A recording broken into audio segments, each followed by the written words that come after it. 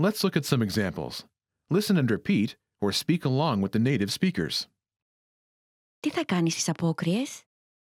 Σχεδιάζω να ταξιδέψω. Τι θα κάνεις στις απόκριες? Σχεδιάζω να μείνω σπίτι. Τι θα κάνεις στις απόκριες? Σχεδιάζω να πάω σινεμά.